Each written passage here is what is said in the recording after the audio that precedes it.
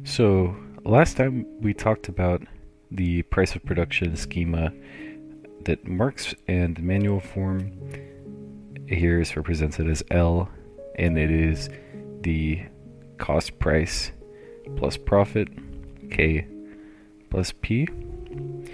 This time we're going to go a little bit more in depth on the examples that Emmanuel works with, and he gives us these examples because he's interested in showing that it is the disparity between the rates of variable capital, or wages, that cause unequal exchange. So, Emmanuel begins, we note that a transfer of surplus value takes place between branch 3 and branch 2.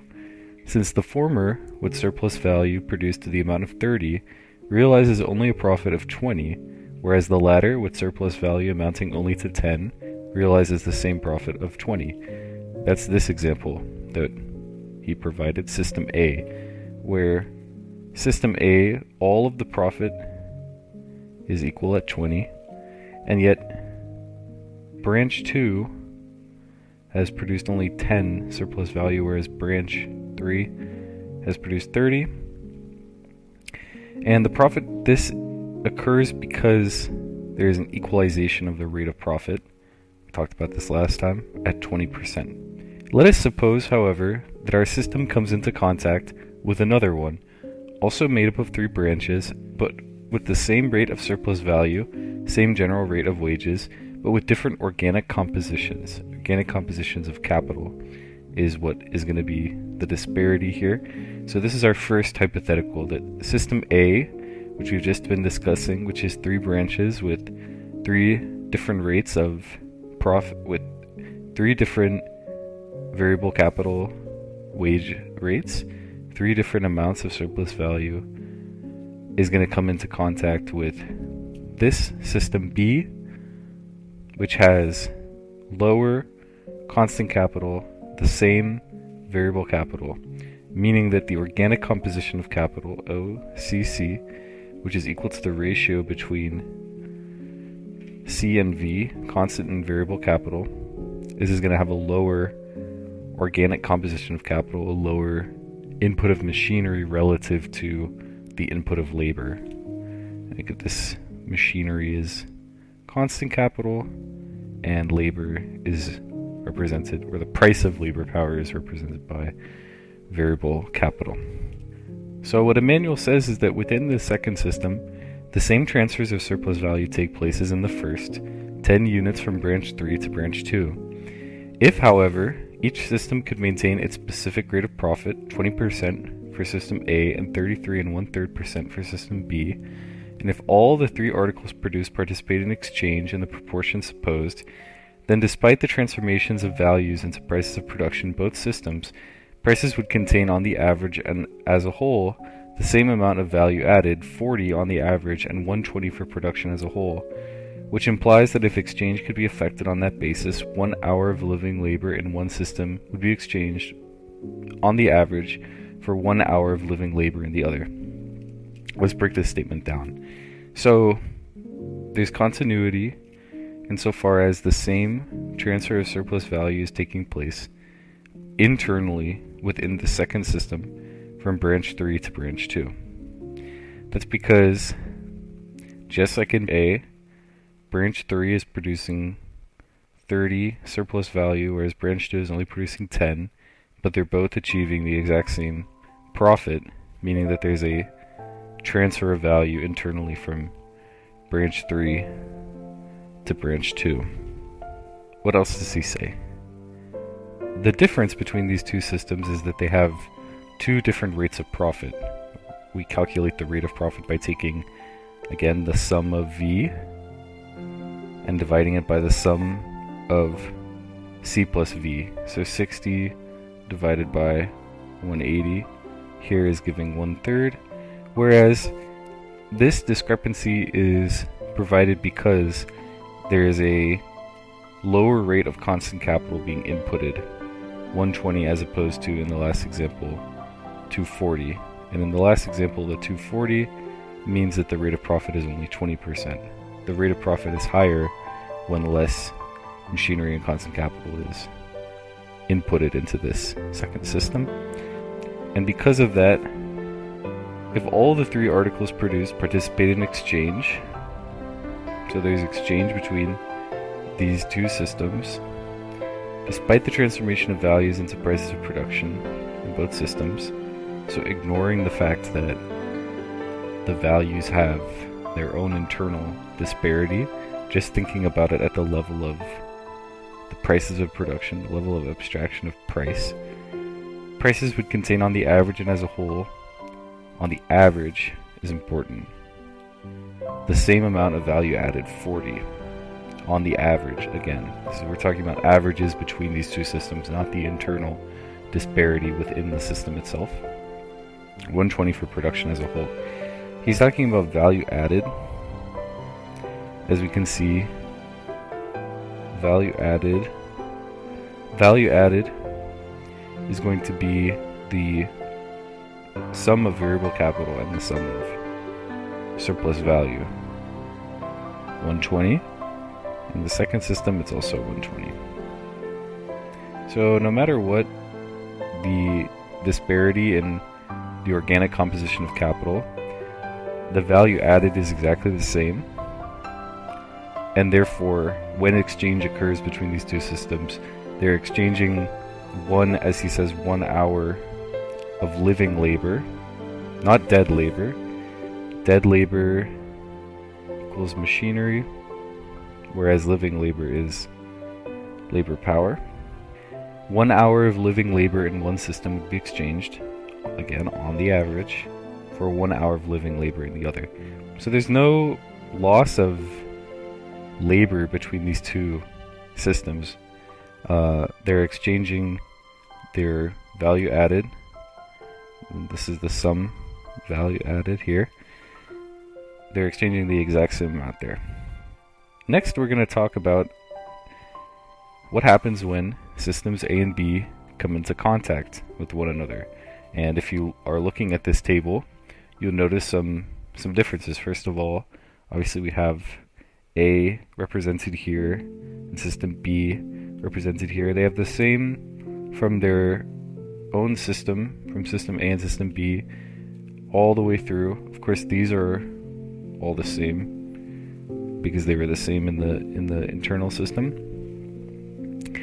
Value that's produced is the same, but what we notice that's different is that the specific rate of profit, that is the difference between 20 and 33 and 1/3%, has been eliminated. We only have 25% as the average rate of profit, average or general rate of profit that's been formed across the entire system, now basically being taken together as a whole between A and B. And we'll of course notice that the profit that's produced is different, and the prices of production produced are different. And Emmanuel says, let us now suppose that free circulation of capital is introduced between these two systems, and as a result, equalization of profits takes place. In this case, the commodities produced in system B are no longer exchanged for those produced in A at the rate of 120 for 80, but at 125 for 75. Since in the average B article there are 40 hours of past labor, considered as being already valorized, and again, past labor C is for constant, for machinery, considered as being already valorized within the framework of these two systems, and therefore incapable of either increasing or decreasing, and 40 hours of living labor V, which is variable capital, and it's interesting what he says, already valorized. That's because machinery is already constitutes its own value, whereas variable capital has that's where the term variable comes from, is it has the potential of accruing more value by being inserted into the production process. It is the latter, B, that will suffer the effect of the deterioration in terms of exchange, because 120 has increased and 80 has diminished. Whereas before equalization, 1 hour of B's living labor was exchanged on the average for 1 hour of A's living labor. It is now exchanged on the average for 21 over 27 hours of this labor. And Emmanuel says, we should have arrived at the same result if, instead of putting in the profit equalization pool 3 branches, I've imagined instead 2 countries taken separately, represented by A and B, and he gives us this model: countries A and B with averages taken together, the exact same amount of variable capital, same amount of surplus value, different amounts of constant capital, therefore different amounts of value, a general rate of profit, different amounts of profit, and of course different amounts of price of production. And what he says is the 2 countries, instead of exchanging their imagined composite articles at the rate of 360 to 240 in accordance with their values, exchange them at their price of production rate of 375 to 220. As we have assumed that the nominal values of the past labors of A and B, respectively 240 and 120, express prices of production, and consequently exchange at par, the difference can affect only the added values, which instead of exchanging at 120 and 120, exchange at 135 and 105, which is where we get this disparity between 105 and 130. That is, 1 hour of B's living labor is only equivalent to 21/27ths of A. You can also reduce that down to 7/9. It's probably a little bit easier to understand. 7/9 of an hour, which means we could even literally turn that into roughly minutes. It would be probably around like 40 minutes or so. 40 minutes. It's the value of the hour of the worker in country B. Why is that? Well, because when we take 375 minus 240, remember this is past labor, and we take 225 as A, this is B minus 120. So when we take the price of production, L here, and subtract the past labor, we're achieving the value added, what has been added by the input of wages and surplus value, as 135 and 105, meaning that there is this inequality of the value being added on of 7/9.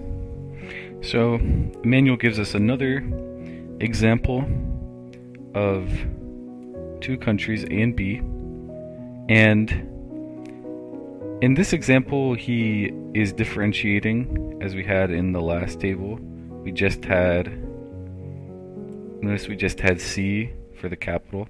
He wants to emphasize that there's total capital invested K, there's constant capital consumed, which he denotes as C.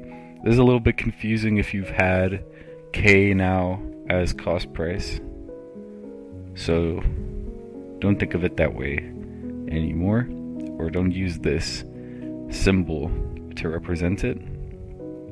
Instead, C is going to be what is actually being put in to represent the cost of production, whereas K is what is going to help us achieve the rate of profit. That's because to calculate the actual cost price of the commodity, we only need the actual amount of past labor that was inputted for machinery, but to achieve or equalizing rate of profit, we need the total amount that is being invested, because that is what's going to help determine this abstraction of profit.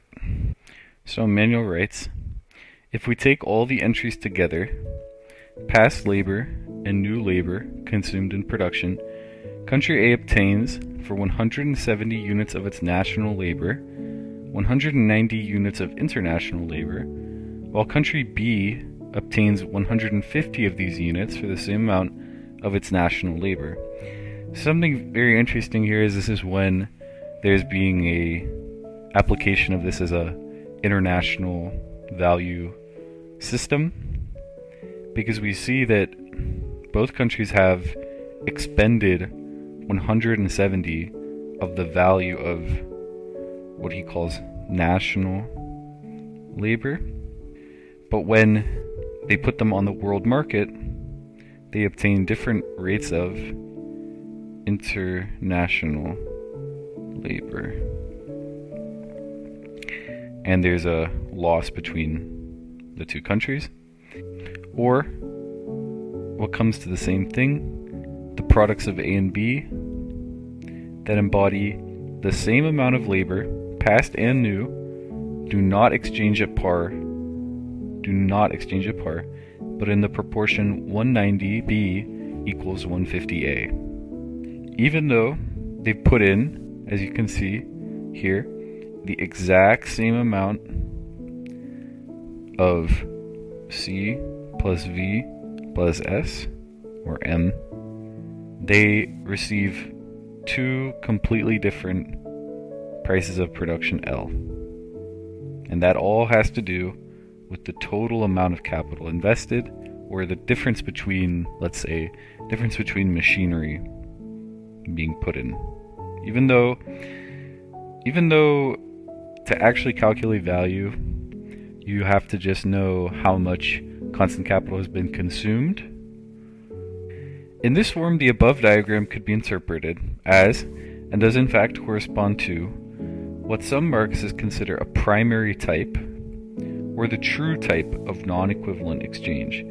This non-equivalence would then be expressed as the discrepancy between 150 divided by 190 being less than 170 over 170. In Chapter 4, I shall discuss this opinion and give the reasons why I do not regard this type of exchange as unequal. It is true, nevertheless, that in this type of exchange, a transfer of surplus value takes place. So what we have represented here, at the end of the day, this is what Emmanuel would call non-equivalent exchange.